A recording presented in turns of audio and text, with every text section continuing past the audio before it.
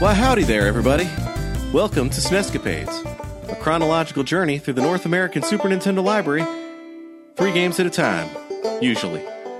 We play them briefly, judge them harshly, and we rank them. And that's pretty much all you need to know. Azure Leaves Link. That's what they call me. And I'm just sitting here with my banjo, sitting here on this rusted out old spaceship, looking at all the stars passing by. I see spaceships shooting each other at the distance and thinking, maybe if we all just got along, we wouldn't have had to leave Earth in the first place. Over here with me is my jug player / washboard player, Emmy Zero. How you doing? I'm doing fine. I'm sorry. What did you say your name was this time? It's Azure Leaves Link. Azure Leaves Link. Okay, Azure Leaves Link. Are you kind of trying to make like a new backstory for Phalanx that actually incorporates the banjo player into it? Is that what's going on here?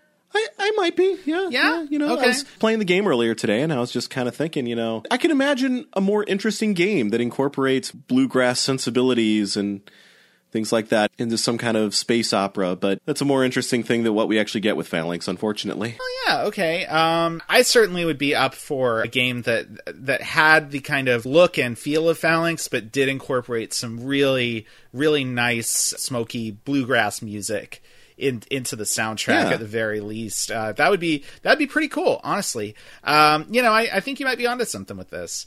So yeah, Phalanx is one of the games we're playing today.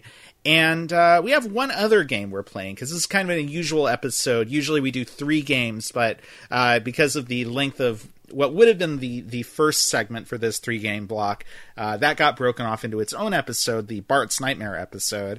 And then we're kind of following that up with the other 2 games this time. We have Phalanx, and we also have Super Bowling. Yeah, Super Bowling. I don't think we're going to have quite as much to talk about with either of these 2 games as we did with The Simpsons, because The Simpsons is The Simpsons, it turns out. The Simpsons is The Simpsons, and even though there wasn't actually a huge amount to talk about with Bart's Nightmare, there was with The Simpsons and The Simpsons place in games, just the huge number of Simpsons games that came out. So that really did give us a lot to work with in that episode. And yeah, neither of these is really going to be such a well of information and conversation starters, but I do think there's some kind of interesting stuff about each of these and the folks that made them. So I hope that you all enjoy this episode and that we enjoy making it. Yeah, that's a normal thing to say. Yeah, I'm already enjoying making it, and I am sure we will continue to enjoy making it, which I hope means that you will also continue to enjoy listening to the thing that we are making right now, but we'll have made by the time you are listening to it. Yeah. All right, so do we want to put on our weird rental shoes and talk about our first game? Let's do it.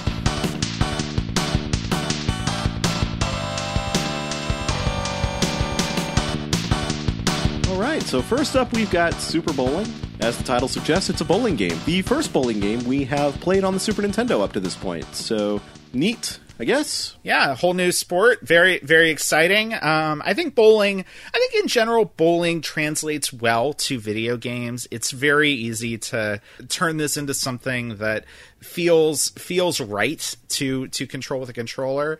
I honestly don't know what other bowling games from this time period were like, but I feel like the way this one turns the act of bowling into a game, it basically makes sense. I think it works pretty well. Yeah, I think it works fine. I probably could have gone with maybe like a little bit of extra pizzazz. Like, I don't feel like the productions here are even like as good as, say, the things you'd be seeing in monitors in your local bowling alley, that would show like little animations and stuff depending on how well you did or how poorly you did. You're probably right. I do think that the character designs used here for the bowlers that you play as do add something to it. But, there's definitely not a ton of embellishment going on. I was sort of more talking about just the controls. Oh, yeah. Point, the controls are fine. Which I think are fine. But before we get into all that, do you want to talk at all about who made this game? Yeah, so this game was developed by Kid Corp, whose roots go back to the 80s. Their first game was appropriately enough, 1989's Rockin' Ball on the NES, which was also a bowling game. Wow. They're a pretty typical game developer. They worked on a lot of things for various consoles, the NES and others. Sometime in the mid-90s, however, the company made a bit of a transition to making Bishoujo games pretty much exclusively. And so what's a Bishoujo game, you might ask? Well, first of all, I'm not entirely sure I'm pronouncing that right. I hope that I am. Second of all, Wikipedia describes it as a, quote, type of Japanese video game centered on interactions with attractive girls. So there you go. The company's catalog was acquired by a company called Cyberfront in 2007 after Kid Corp filed for bankruptcy a year prior. Many of the devs who left after the company dissolved went on to form a new company called 5PB, which I only bring up because the past year they apparently released a game with the wonderful title, Is It Wrong to Try to Pick Up Girls in a Dungeon? Which is a game you know about. Okay, so the reason why I know about it is because I heard it mentioned on another podcast. It was talked about, and I can't actually remember at this point whether it was the game itself or the anime series based on the game. But somebody on the Waypoint Radio podcast was into one of those two things. Honestly, that is a hilariously ridiculous title. Yeah, I assume the game is probably like a mobile, like, gacha game to some extent. One of those RPGs where, like, you kind of roll a gacha machine with, like, money you earn in the game to acquire new characters who are probably all, like, pretty girls in skimpy clothing, I'm guessing. The show has gotten a couple of seasons, though, so it's popular enough that it's still going. I might need to see this now, just out of mere morbid curiosity. There's a part of me that says this is clearly a rhetorical question, but another part of me is like, well, actually, what, is it? Is it wrong to, like, if you're in the dungeon, like... I mean, you're in the dungeon, the girl's in the dungeon, or the other girl, I don't know, is in the dungeon. Maybe this is a good place to meet people. Maybe it's like a mixer, maybe this is all right. I don't know. Maybe it's kind of like the whole, like, thing at gyms, where it's like, hey, you need a spot. It's like, come on, guys, don't, they're just there to work out. Like, maybe, it's like, nah, I don't really need help. I don't really need help killing this red dragon. You can go over there. There's some slimes over there that you can fight. It's fine. We can both be doing our own thing here and not have to do this. So, Yeah, maybe there should just be, like, two different kinds of dungeons. One kind of dungeon where, hey, this is a singles dungeon, so, like, there's the expectation a little There's bit. There's the expectation that maybe other people there are ready to mingle and pick up sweet loot from dead monsters, so...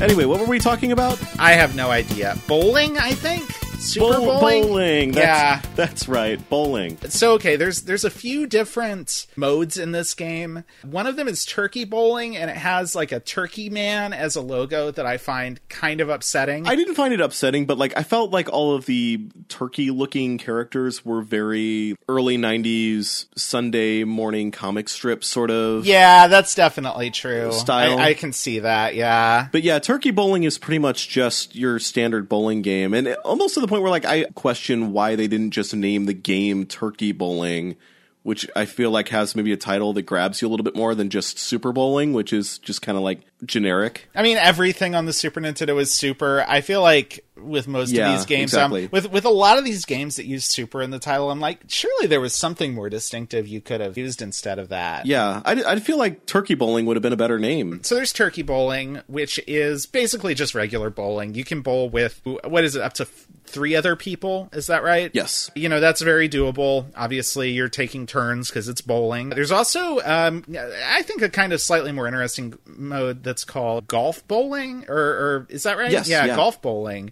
which is sort of a puzzle mode in a way. There's basically different arrangements of pins that you're trying to knock down, and you actually have a par score you're trying to meet or go below, just like in golf. I messed around with it. I didn't really get that far into that mode, but I think it's cool that it's there. And there's also a practice mode where you can set up the pins in whatever arrangement you want to kind of practice trying to hit certain shots, which is actually a cool idea. That's a good one. Well, I do want to go back to the golf bowling really quick. I found it interesting that there are pin configurations that you wouldn't normally see in the standard 10-pin configuration that you would normally have when you're bowling. Like, you'll see pins that aren't in a place where they could possibly be in that normal configuration, which is kind of interesting. And then when I went into the practice mode, I was kind of disappointed. Like, you can set up the pins in any configuration, but I don't think you can actually match the configurations in some of the golf mode frames. That seems like a weird oversight, honestly, because, you know, you've already done the one thing. Why not make it possible to practice at that? But yeah, that's a little bit of a shame. Yeah, I feel like they either should have made that a possibility for the practice mode, or they shouldn't have had that as a thing in the golf mode, because in a way, in the golf mode, it feels kind of silly hitting pins that are in configurations that you would never actually see, because it's like, what am I actually training for here? I'm just practicing to play this thing in particular. Yeah, right. Whereas, like, if they just gave you, like, different shots, you know, like different splits and things like that you had to figure out, I think that would be more interesting and also just more applicable to the actual game of bowling. That's true, because as it is, it kind of feels like that mode's just there to fill out the game a little more and give you something else to do, and it doesn't really feed back into the actual kind of main bowling mode. Yeah, but I mean, I'm glad it's there, because I think this game would be really, really Spartan if it wasn't.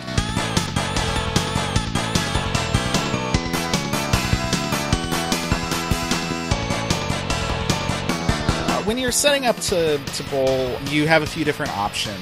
About what you'd expect, but they're pretty good. You can select a ball weight. You can select how much oil there is on the lane. And can you change what dominant hand you're using? Yes, you can. Okay, so those are good options. There's a couple of different characters you can select that basically just aesthetic purposes. There's no real difference between how they play. There's a guy and a girl, and I think a palette swap of both of them, basically. Yeah, I mean, there's really only two character models. There's the guy and the girl, and then two character models that have, like, different skin and hair colors. So, like, yeah, yay for diversity, kind of? Sort of. Yeah, I think it's a shame that there's only 4 character models, because it means that, like, if you're playing 4 players, you're going to have to play all 4 of them. So, like, it would have been more fun, I think, if there was more variety in the character models, and, like, everybody can really select who they think, you know, matches them. And yeah, I want it to be like Punch-Out. I want to be able to play as Bald Bull or King Hippo in this bowling game, is basically what, what I'm saying. Super Bowl here. Out. Nintendo, that one's free. You're welcome. Mm-hmm. Jeez. So the controls are fine. Everything's kind of done with meters, to determine how straight you throw the ball and how much power you put behind it. Yeah, I feel like we've kind of covered all the bases here. I don't know if I've got really all that much more to say about it. It's a pretty straightforward bowling game. We talked about the different modes, which is pretty much the only thing aside from just saying that it's a bowling game you can talk about here. I do like the way it looks and sounds, but there's really not a lot to it. Me too. I think, like, seeing the models for the bowlers, like the very cheery, colorful anime looking characters, made me excited, which is why I was so disappointed that there was basically only 2 of them. Yeah, I agree. They could have had a lot more fun with this and included a lot more varied characters, and it's a shame that they either didn't want to or didn't have time, or, whatever the limitation was there. I agree. And yeah, I don't really think I have anything else to say about this, but yeah, I mean, if you want a, good but very straightforward bowling game for the Super Nintendo, this one's fine. This one's right here for you. All your bowling needs. I don't really know what else to say about it, honestly. It's nice that right out of the gate we've got a good bowling game, whereas unlike with the baseball, where I still feel like they haven't quite gotten anything worth a lot of people's time yet. Like, we're with bowling, it's like, hey, here's one bowling game and it's fine. I'd rather have one good bowling game than half a dozen bad baseball games. Yeah, me too. So, I guess if we were going to look over at the list here.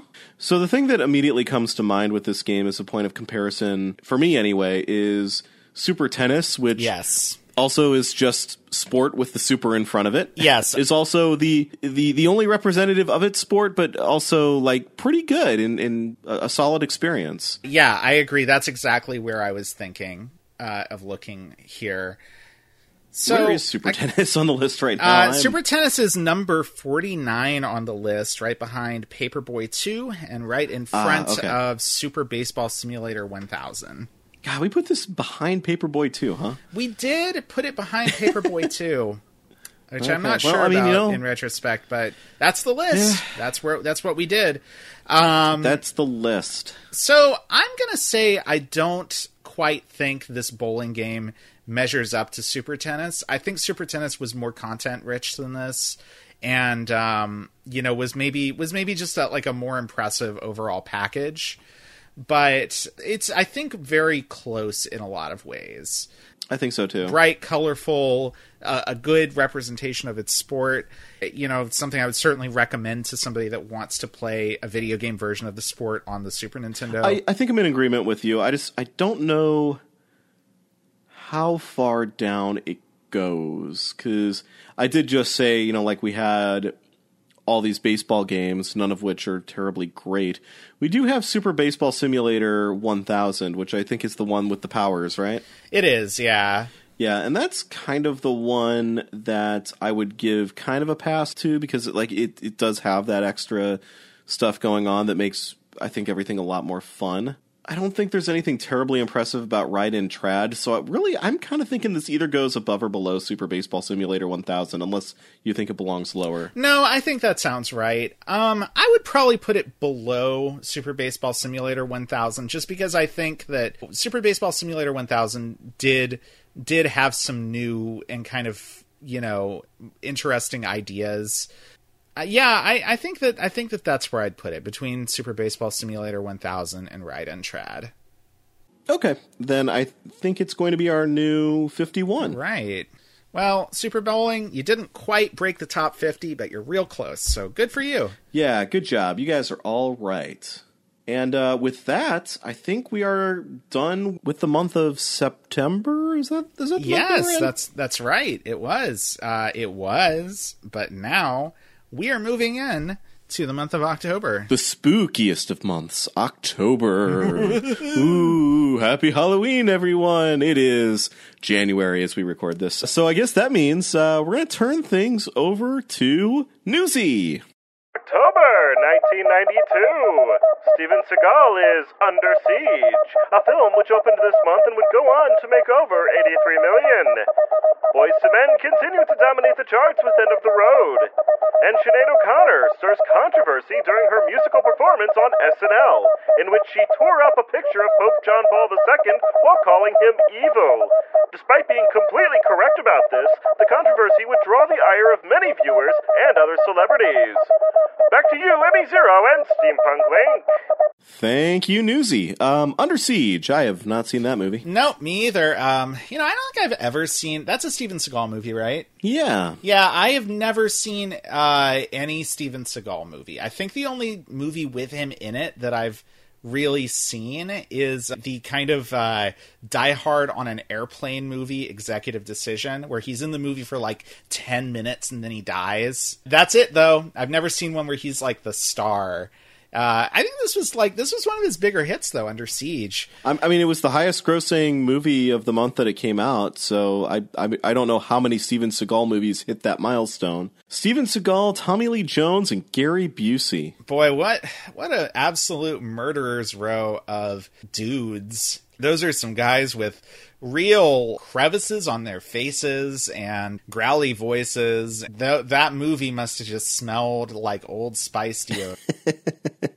Yeah, the only thing, I could say that would make this lineup better is that if Jim Carrey were there as well, so now you've got an angry Tommy Lee Jones who's trying to out-wacky Jim Carrey. Ooh, yeah. Yeah. Well, yeah, and then you know what else? Maybe you get Nicolas Cage in there too, and then that's right. And then we've got the Fast and the Furious of just 90s people trying to act insane. Yeah. Oh man, that would be something. That would be an absolute feast for the senses. And then we got Boyz II Men again with I think End of the Road. I believe it's End of the Road. It is still at the top of the charts there. Decent song. I'm not sure if I've mentioned this yet, but like Boyz II Men had a compilation album come out not too long ago, maybe within the last couple of years, where they're just doing like covers of Motown hits, and one of them is their own song, End of the Road, except That's like really in a cappella. That's interesting. Okay. Yeah. Man.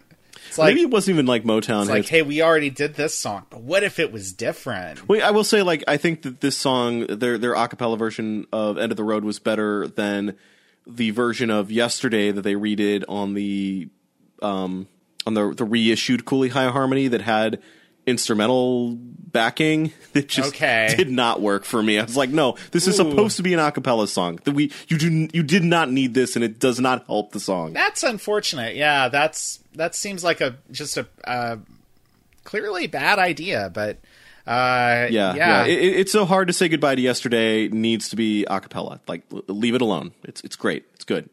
And then Sinead O'Connor creating a little controversy on SNL and basically ending her career. You know, I'm not sure if I actually remember seeing that, but I remember people talking about it, man, just like so much.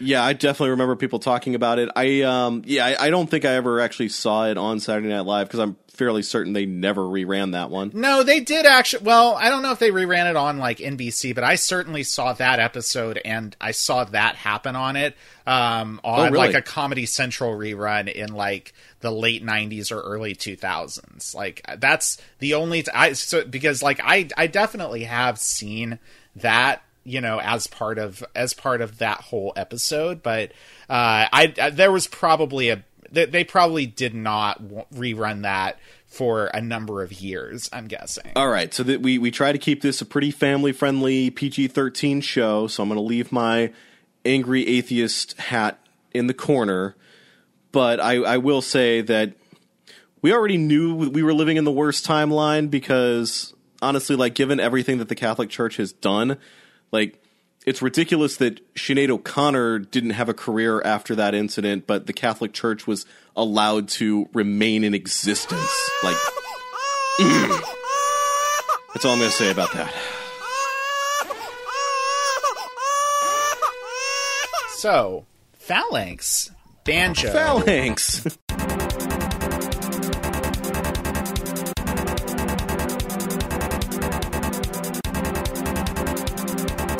Banjo player on the cover.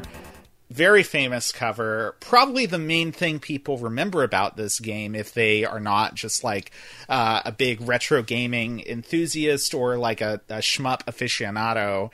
So, you want to tell us about that a little bit? Yeah. So in case you haven't seen it before, the cover of this sci-fi space shooter taking place in alien environments features a photograph of an old man in overalls and a fedora or maybe like straw hat. I can't actually remember right now off the top of my head. And he has a banjo. I mean, granted, like there's a spaceship that's visible in the night sky behind him, but the banjo player dominates the picture, and it's his inexplicable presence here that has been talked about for decades, far more than anything else about the game. So much so that a 2017 Destructoid article actually went in and did a little research and found out more about how this happened. The article was written by Kevin Mercero, and it shines a little bit of light on the situation. So according to Matt Gus, who was a member of the marketing team that designed the cover, it was actually meant to be a bit baffling, as he felt Phalanx was kind of a weaker game. He thought that the unusual photograph would get people curious enough about the game to pick it up and learn more about it. And if you are curious about the old man in the photo, his name was Bertil Valley. Awesome name. Great name. Yeah, he was actually the proprietor of a successful construction company. And, hey, would it surprise you to learn he was also a volunteer Santa Claus? I am shocked. Yeah. Utterly shaken to my core. Yeah, anyway, sadly, he did pass away in 2004. He is no longer with us. But yeah, so they actually found the guy who designed the cover and found out some information about the guy who was on it. Pretty cool. And I think that it was not a poor choice. I think that, you know, there was something to the idea that whether or not Phalanx is a good game, and I think it is, we'll talk about that in a little bit, but it is one of many space shooter games for the Super Nintendo that had come out at this point. And, you know, it would be hard to differentiate this game from all the other ones in a lineup if you didn't do something a little more drastic to kind of get people's eyes on it. So I think this was I definitely understand the reasoning behind this weird sort of non sequitur cover. They accomplished exactly what they were going for, because like the game is known pretty much for that cover today. Like people still know that game's title because of that.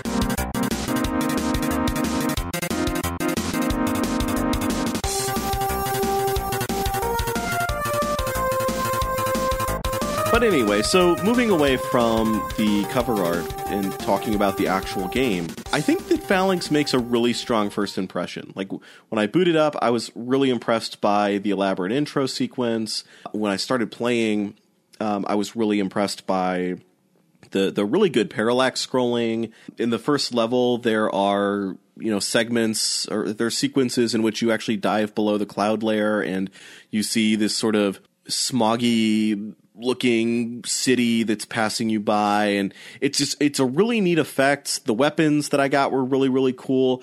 I was really thinking like, okay, this might be the shooter that finally gets me excited about shooters again. Like it was really it's a getting me amped up. Very strong first impression for sure. But there's a but here. After I died the first time, I picked up where I left off, but I was saddled with my default weapon, and I was realizing, like, oh, hey, after that initial onslaught of power-ups, there weren't a whole lot of things to pick up after that, and I'm just kind of stuck with this little pea shooter that I feel like I have to shoot even tiny enemies so many times to get them to explode that it's almost easier to just avoid everything, and that's no fun. Because, I mean, it's not like there's any rewards for shooting down enemies in the form of power-ups or anything like that. That was when, I felt my enthusiasm starting to fade and like, oh, it's just another one of these where the death spiral happens and, you know, I'm not getting enough power-ups. You know, I don't feel powerful enough for this to be fun. The first boss, I just felt like took approximately 50,000 bullets to finally take down, and it wasn't even that hard. I mean, for one thing, I was playing on easy mode, granted, but it was so tedious, and yeah, I was not crazy about it. I don't know what, but it sounds like you had a more positive experience with the game. One thing I like about this game, so okay, this is a horizontally scrolling shooter, sort of in the same vein as Gradius or Darius, and it does a couple of things differently than those games that I kind of appreciated. One thing about this is that this game actually is a bit more forgiving than those. Most of the other games of this genre that we've played, one hit means you're basically dead. This game actually gives you 3 hits, and periodically there are actually power-ups that let you recover health, which is good because there's a lot going on in this game, a lot of enemies attacking from different directions, and you have a couple of different options as far as the type of weapon you want to use. You do pick up different weapons just from power-up drops during the stages, but you can have a couple of pods floating around you that will spread out your shots a little more, or you can retract the pods and have a stronger kind of main shot, which is something we've seen before, but it works well here. You can also do a thing that I guess is useful, but that I didn't really make much use of intentionally, which is you can actually explode your whatever weapon power-up you're using to make a big screen-clearing attack, which means you do lose the weapon. Oh, I actually didn't know that part. And that is good, but also does essentially mean there's a way that you can kind of leave yourself underpowered if you don't use that correctly.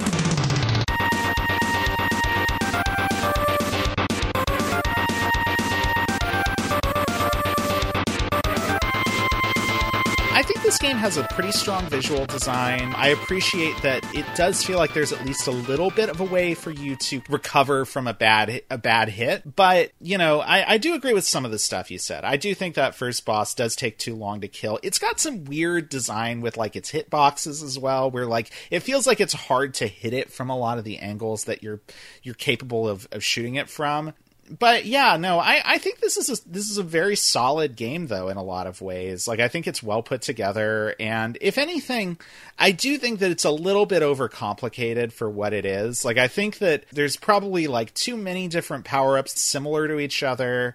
Like, it feels like they had a bunch of different ideas for what they wanted to do with this shooter, and they kind of just put them all in, which it would probably be a little bit cleaner feeling if some of that stuff was more focused. But yeah, I do think it's a fun game, and I did feel like I was not quite as at the mercy of just having bad luck with a stage and that just sort of killing my progress. Basically, I don't think the death spiral here is as extreme as it is in a lot of the other games we've played that, you know, we've had that problem with, but I do agree that it is still here. I didn't even know about that thing with, you know, being able to detonate your power-ups, which I think is a cool idea. I think that works in a game where you're rewarded with more power-ups by shooting down enemies. You know, yeah. Like the enemies will leave behind power-ups rather than them being set things that only appear, you know, pretty few and far between, quite frankly. You know, I think if the game were a little bit more generous with that and let me play around with that and you know, like, be like, okay, I don't even like this weapon anymore. I'm jettisoning it, and I'm gonna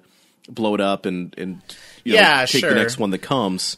Yeah, I mean, it's funny. I feel like this is a game where, honestly, like, for as maybe slightly over-designed as certain aspects of it are, maybe a little more design could have helped. Like, if there was some way to, like, kill enemies in a certain way where they would just drop a power-up so that you did always have this kind of churn of weapons, would be cool, honestly. Yeah, I mean, I don't think this game fully comes together, but I do think there's a lot of good stuff in it. I was kind of impressed by the addition of secret areas in some of the levels, which is not something I think I've seen in a shooter before. No, yeah, that is actually a cool thing that this game does. I do think that, like, you need to know what you're looking for in order to utilize those. Like, the first time I saw one, is I'd already knew that they were in the game, I just didn't know exactly what they looked like. I saw like a little red square at the bottom of the screen in a certain place, and I started shooting it. It wasn't doing anything to it, but like my bullets weren't going through it.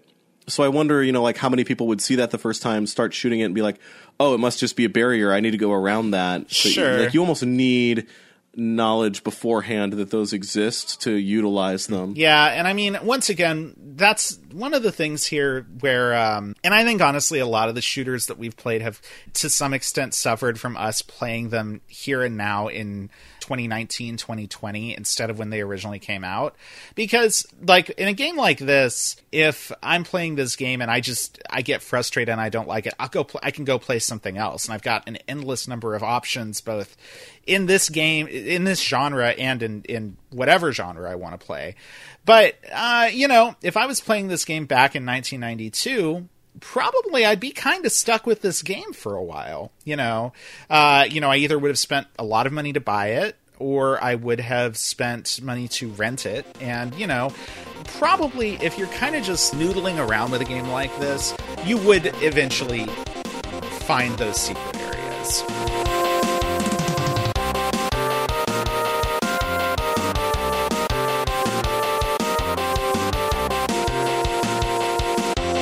I will say I enjoyed the fact that the hardest difficulty setting is called funny.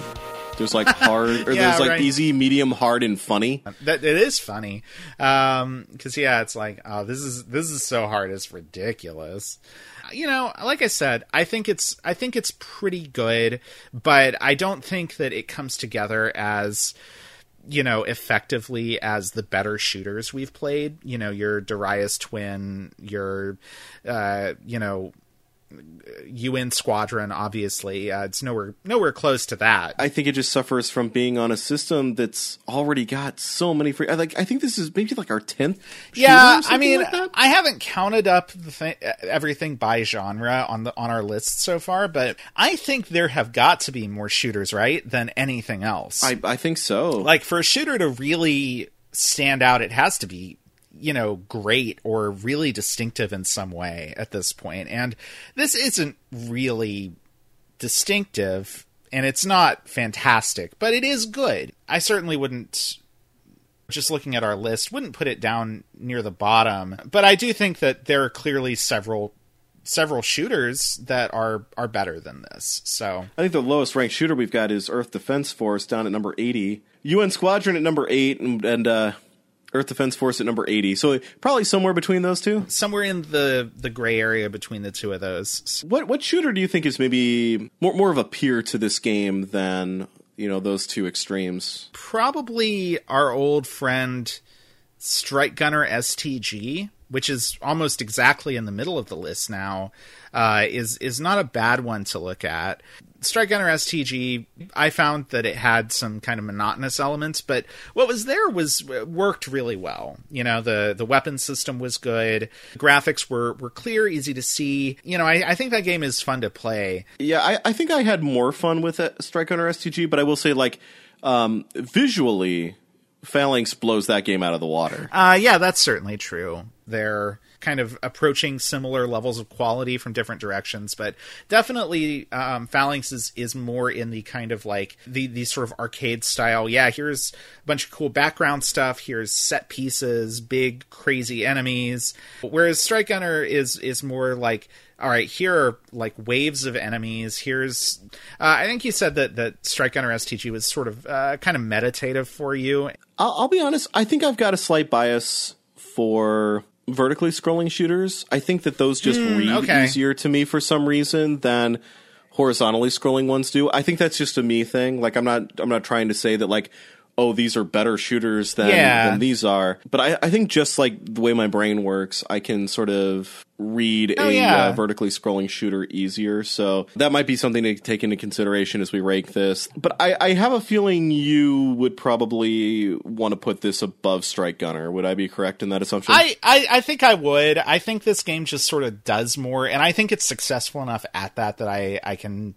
I can give it real points for that. So okay, yeah, I'm fine with that. I'm fine with it going above. Do you think it goes above then? So that was number 45. At 44, we've got True Golf Classics Wildeye. Do you think it goes above that?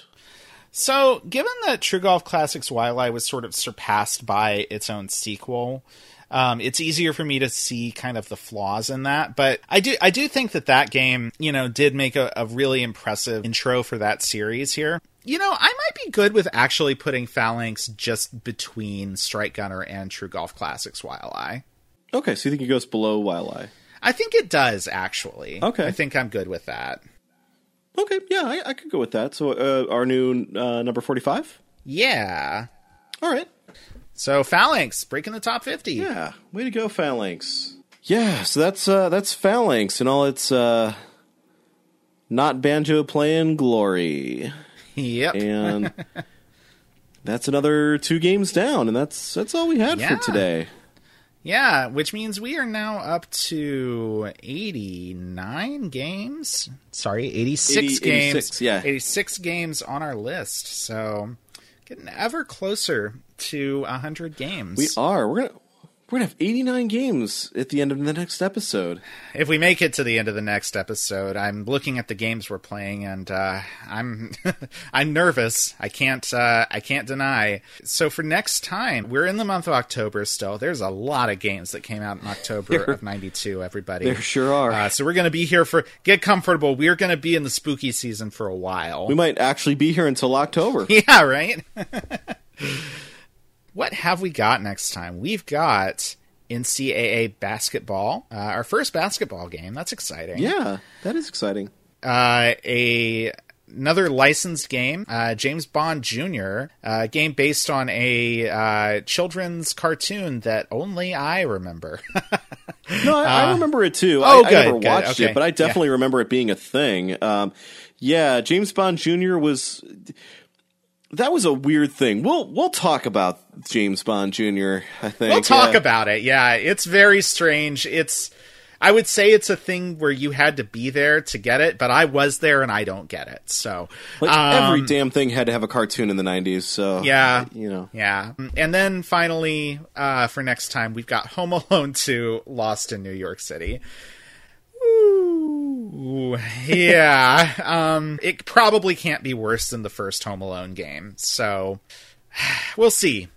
I mean, the thing is, at this point, it can only be as many as 2 worse than right. the previous Home Alone game as the list stands right now. So yeah, sure. At least there's that, I guess.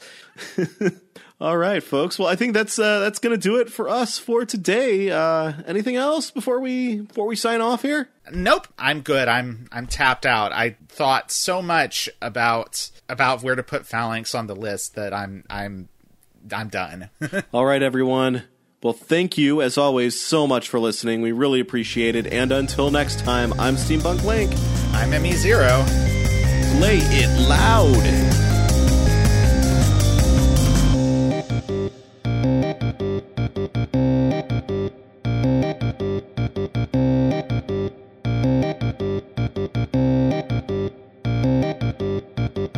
Our intro-outro song is How Now Brown Cow by TechnoAxe, who very generously offers a ton of great music for free and royalty-free at technoaxe.com. That's TEKNOAXE.com.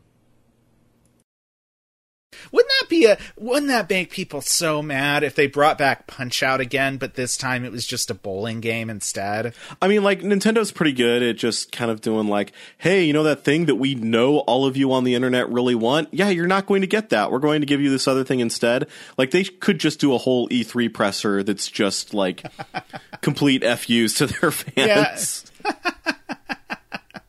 Oh, that would make people so mad. It would be beautiful. Oh my god. Hey, we know you didn't want another swordsman in Smash Brothers, but here's one anyway. Yeah.